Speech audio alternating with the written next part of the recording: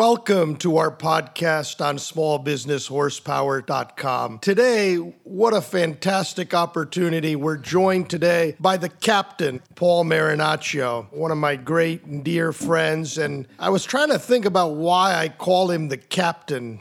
And I penned that name for the captain. And what I've come up with is that he really launched my rocket and my career. And that's why I really wanted him to join us today on smallbusinesshorsepower.com. You listeners are going to get a real treat from Paul here. Paul, welcome to smallbusinesshorsepower.com. Thank you, man. We really appreciate having you. Let me start from the beginning. And what I visualize is when your father was alive, and you were my neighbor, and I used to see him work around the yard, or when I came to the new house, when you moved a little bit further away, he would always have a schedule, and he would be in his yard, in your yard, doing all kinds of tasks, and it was always on time. And I was just thinking about that. He was a Teamsters union rep, according to your profile. You were an only child. What did you learn from your father about business, about work ethic, or anything in that regard? Well, frankly, that was the real captain. So Dad was a very organized type of a guy. He was highly motivated. He had a level of energy that I don't think I have ever had, even in his later years in life. And he was very organized, and he never took no for an answer. That's probably why I got along with him really, really well. I've been known for never taking a no as myself there. And so you learn that and from him. But when I first met you, I remember you had moved in and my mother came out and said, I want you to meet the next door neighbor. He's president of a company. And you were president of the Ericsson U.S. division. You were there 10 years. Tell me about that rise, how you got to Ericsson quickly here and how you rose to the level of president. Well, I almost need to kind of go back further in order to get to that point. I spent pretty much all of my adult life in high technology, starting out in the consulting side of telecommunications and then migrating with a couple of different companies, migrating toward the design, sale, and installation of telephone systems for large corporations, businesses, government, universities, hospitals, etc. So that's kind of the earlier part of my career. And those were the days when it just became legal to compete with Bell Telephone and AT&T. So there was a lot of controversy. There was a lot of upheaval back in those days, mainly because it was learn as you go. And nobody had the book yet. There was no book yet on how it was going to be done. So there were an awful lot of companies that in the early days came and went. The big ones always managed to ride out the storm, Ericsson being one of them, even though a Swedish corporation. At the time, Ericsson was the third largest manufacturer of telecommunications equipment in the world, as well as a whole bunch of other electronic equipment.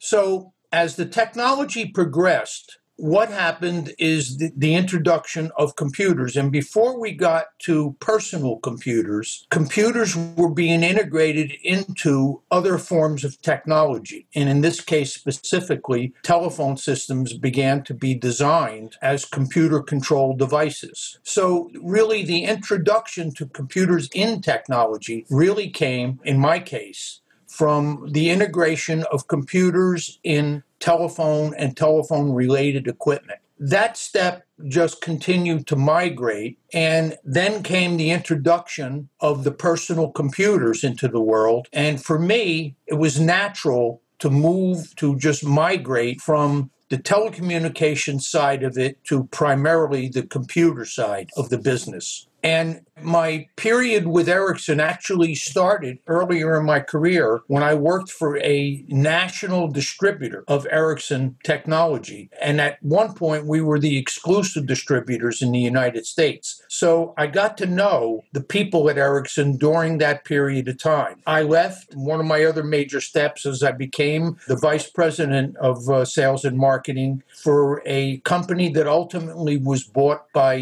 Holiday Inns. And it became the communications and technology arm of Holiday Inns International. That's when I moved to Tennessee, and I was, headquartered at the Holiday Inn's world headquarters in Memphis. I stayed with them for 3 or 4 years, and Ericsson came back and found me. With them, we met again at one of the big telecommunications trade shows and asked me to take over as a vice president of their facilities down in Florida, which I did. I ultimately went back to Florida again, and there I stayed. And for about 5 years in that role, at that point, they promoted me to president of the U.S. subsidiary. Wow, what a fantastic ride. But I also remember coming out in my yard, and this was like the second time I met you, and my mother saying, Paul's having a real tough time mentally. You should go and talk to him and get to know him a little bit. That was really the first time I started to get to know you, and I think that was right when you were leaving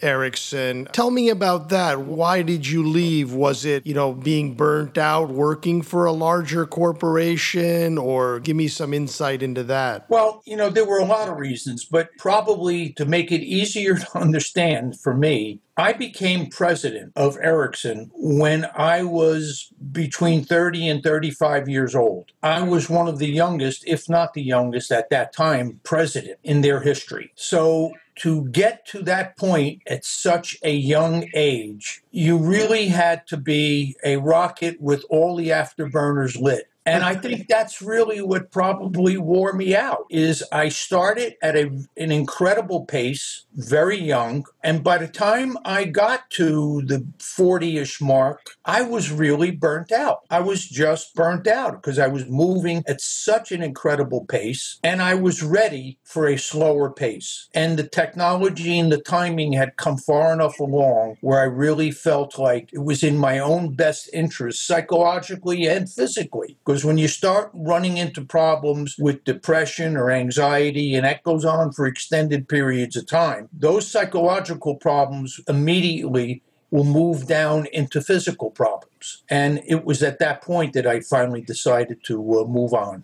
The interesting thing is, I think about it, and tell me if I'm wrong, but you went from that right into the stained glass business. And I want to understand that, because here you go. How do you choose a stained glass business given that background? Is it because you researched a number of franchises, small business franchises, and says, this looks interesting? Did you have an interest in stained glass? Tell me a little about how that transition was made. Well, that's probably one of the more interesting parts of the story, is having had spent virtually all of my adult life in technology. When I decided to get out, at that point, I was really exhausted from the standpoint of what I had been doing. And I really felt like I was at a point where, whether permanent or not, at that point, I needed to do something different. I needed to get away from the technology. So I started to casually look around at different types of business opportunities. I'm not sure, but I think it was in the Wall Street Journal. When I was reading the journal and I happened to see an ad. At that point, I certainly had no interest in that type of a business, and from my point of view, had no talent in that area either. I didn't view myself as being an artistic type person, but I was really curious about the ad,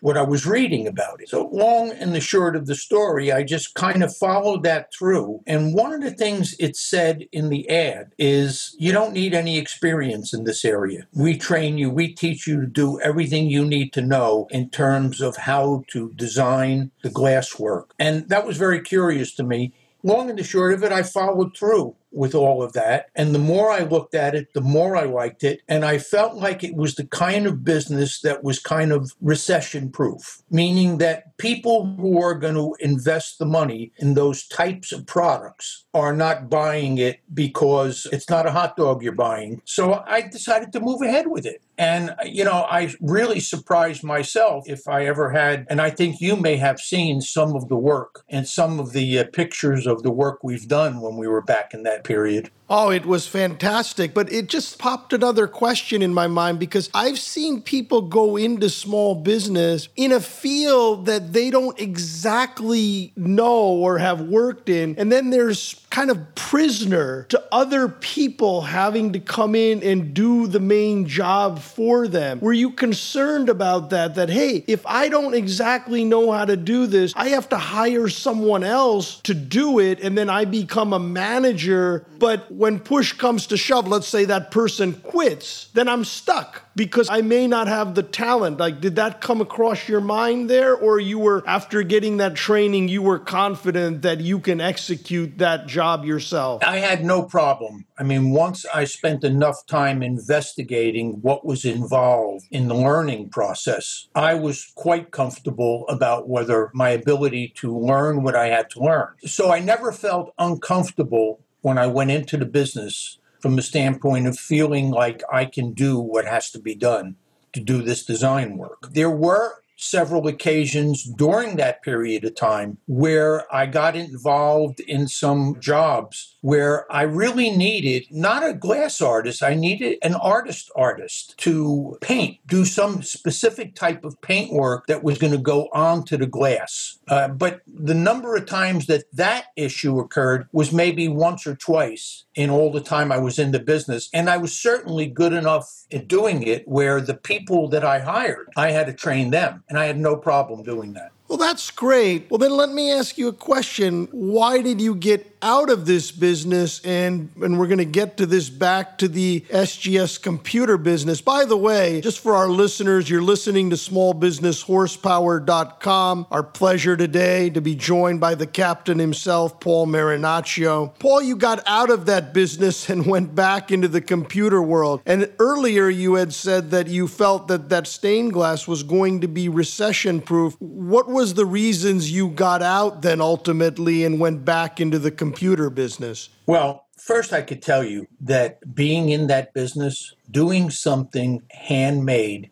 that's creative was very rewarding. And it fell in place very nicely to where I was at that point in time in my head. And I needed that. I didn't realize how much I needed that until I started this business and realized how much doing something creative, how rewarding it was mentally. And it really, several years of that, I think I stayed in that business for maybe 6 or 7 years. The bottom line, though, is in the end, as in every business, you make decisions. Hopefully the lion's share of those decisions are right. Sometimes they're not. Sometimes they're wrong. And you make a course correction. And I had a standard joke when I finally decided to get back out of that field and go back into technology again. My standard joke was, I always felt that this business was recession-proof. And in the end, I found out in a bad recession that the hot dogs won and the stained glass fell behind. One of the things is, and I know this, you went back into the computer business, and then I don't think you really ever hired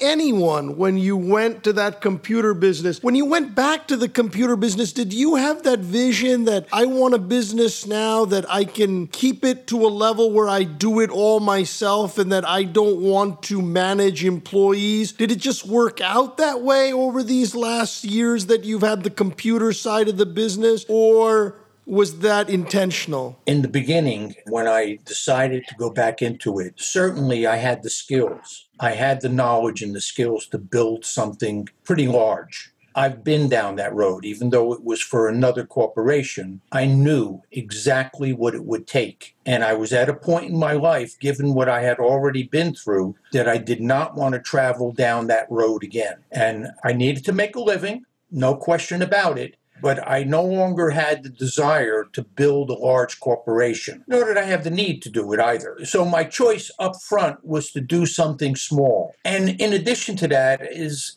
there were jobs that I've taken on through the years where it was impossible for me to do the job alone. And I found very quickly that if you want to run the business as a small business in computer business, if you want to do that, if you find somebody that you can hire, that you can afford as a small business, likely is that they don't have all the skills that you need them to have. And you're going to spend a very large amount of your time correcting what they do wrong. So what I did instead of doing that is I found several other people, other small business people who had computer businesses, and we would work together. If we had a project that was large, we would work with each other and do it that way rather than hire employees. Yeah, I remember that. I remember getting in that van you had and then driving all the way out to Queens to meet some of those distributors or importers of all the hardware and parts. And you did it all. You used to take trips at the beginning all the way to Queens and then come back. And then, my goodness, you did the whole thing. And it was during that period, really, where I launched my own business. And I didn't even know that day, and that could be a whole other podcast, but when you helped me bring that desk down to my parents' basement, and I just, after getting fired from my day job, and I woke up with the business. And one thing I'll never forget, you looked at me probably about a month into this thing, and I didn't even know what I was going to do. And you said, you know what, May, when I see you, I don't see a corporate guy. I mean, I'm glad you got the corporate experience, but I see that you will be successful in building a small business. But neither you or I knew what type of business I was going to build at that time. How did you just look at me and say, you're going to be successful in small business? I never really understood that at the time because we didn't even know what business that I was going to go into. I think when you talk about building a small business, it really doesn't matter what the business is. There's certain criteria that, as you well know now, you may not have realized it back then, but you certainly know it now. There's certain criteria that's needed to be successful in a business. Yes, of course, you have to have the knowledge of the business you're going to be in. And if you don't have it, you certainly are smart enough to know what you need to learn about that business. You need to understand the economics and the finances of managing a business. Well, you got your degree in that area. Wasn't any question in my mind that you knew how to add two and two. And you understand debits and credits and receivables, etc. So all of those basic criteria, let's call that the technical skills, the knowledge part of the business. I already knew you had those skills. So what's the other part? The other half of it was commitment, and that's the unknown for most people, is understanding what the commitment is going to have to be to make any business successful. And I think that most businesses that fail, they fail more because of commitment than anything else. And in your case, there wasn't any question. Back then, you may not have seen yourself as the quarterback. You weren't the quarterback yet. What you were back then was the center. You put your helmet on, put your head down, and plowed through that line, and nothing was going to stop you from plowing through that line. And that's what I saw in you. Boy, I wish the Jets had that on a daily basis, my team. Paul, you made it through all of these years despite some health problems that you had and so on and so forth. And that's another reason I went to the idea that, did you ever consider hiring people so that you don't have to do it? But like you said, you partnered with so many people. How did you find those partners, where, okay, I could team up with someone who does one aspect of this job or another? What resources did you use to find these partners? People who do what I do for a living are not that hard to find. You run into customers sometimes that will tell you about somebody that they're doing business with, and for whatever the reason be, maybe that person has changed the nature of their business, so he's looking for someone different. You meet people at the various technology trade shows that are in the area. People like Microsoft, the big Intels of the world, were always running various seminars for the people like myself who were in the business and selling and designing systems with their products involved. So again, you'd be going to these seminars that were being held in your area you would meet a whole ton of people at these seminars that did exactly what you did for a living. That's where I met them. That's where I met people that I wound up working with and still do today. There's another side of this when you're self-employed and you work alone. What do you do if you get sick? What do you do if something happens and you are physically unable to do what you have to do for a while? That's another reason to have people who do what you do for a living. Or you want to go on vacation. You want to go away for a couple of weeks. In my business, the phone doesn't stop ringing. So you need a backup. So the things that we do is if I want to go away, I will call one of these people who I'm very close with and say, look, you cover for me. I'm going to go away for a week. And I would put their phone number on my answering machine and say, if something comes up that you can't wait for, please call my colleague, and I'd leave their phone number. Or if I was sick, same thing. I'm not able to do anything for a week or something like that. If you can't wait, please feel free to call my colleague. And I would do the same for them. And also, during that whole period, I saw adjustments that you made. So even in a business that you've had for such an extended period of time, I'll give you an example. I was talking about you running out to Queens to get those parts. At the beginning, you did the hardware side of this business. So if I wanted a 386 computer built or a 486, which I did, you built the whole computer for me. And talking to you today, I don't think you build many computers because it's so cheap to walk into one of these stores and buy a computer. There's probably no margin left in it. So again, you had to adjust your game plan. Am I correct? That's exactly right. It's probably been, maybe 3 or 4 years now where I actually just stopped building the computers. And it was economics. It got to a point where when I did build the computers, I would only build computers with quality equipment in the computers. In my business, unlike a pair of shoes where you walk into a shoe store, buy shoes, and the person in the shoe store may never see you again. In my business, whatever I sold, whatever I built, I had to live with. And I had to look at that customer, look at that person in the eye if there were a lot of problems, and answer for it. So as a result of that, I would only build systems with higher quality equipment in the systems. The average person didn't understand the differences in technology between a much less expensive system and a more expensive system, what the differences in the quality of the equipment really meant. So there was a point where the cost of the equipment, where for me to buy the components to build a system, my cost was greater than what it would cost to buy a decent system from like a Dell off the shelf before I even touched it and put my man hours into it. So my decision was, look, the margins are so small on the hardware, allow the customer, and I would help them find the product that fits their needs. They would buy the hardware.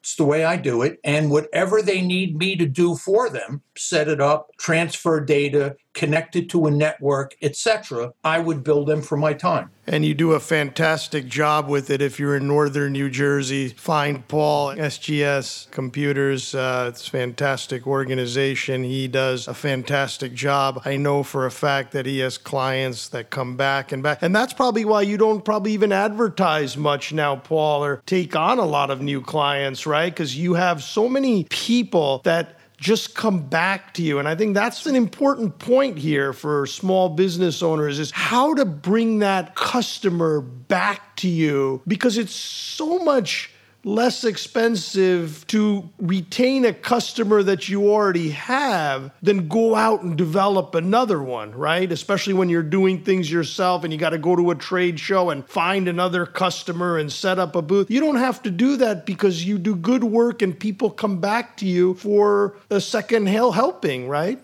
That's true in every business. And, some businesses are not repetitive per se. In my business, it's very much repetitive and very quickly. If you don't know what you're doing, if you're not honest with your customers, if you don't treat them fairly, they will disappear very quickly. The fact that I have so many customers, I have many customers that I've been doing business with 15, 20 years. That's not going to happen if you're not taking care of your customers. Bottom line. Well, Paul, you take care of your customers. You're great at what you do. And I really wanted to have you today on Small Business Horsepower because you really, as we discussed, helped launch my career. And thank you so much for joining us today on smallbusinesshorsepower.com. I really appreciate it. Enjoyed seeing you, and it's good to talk to you again, May. Thank you so much. Take care, Paul. You also.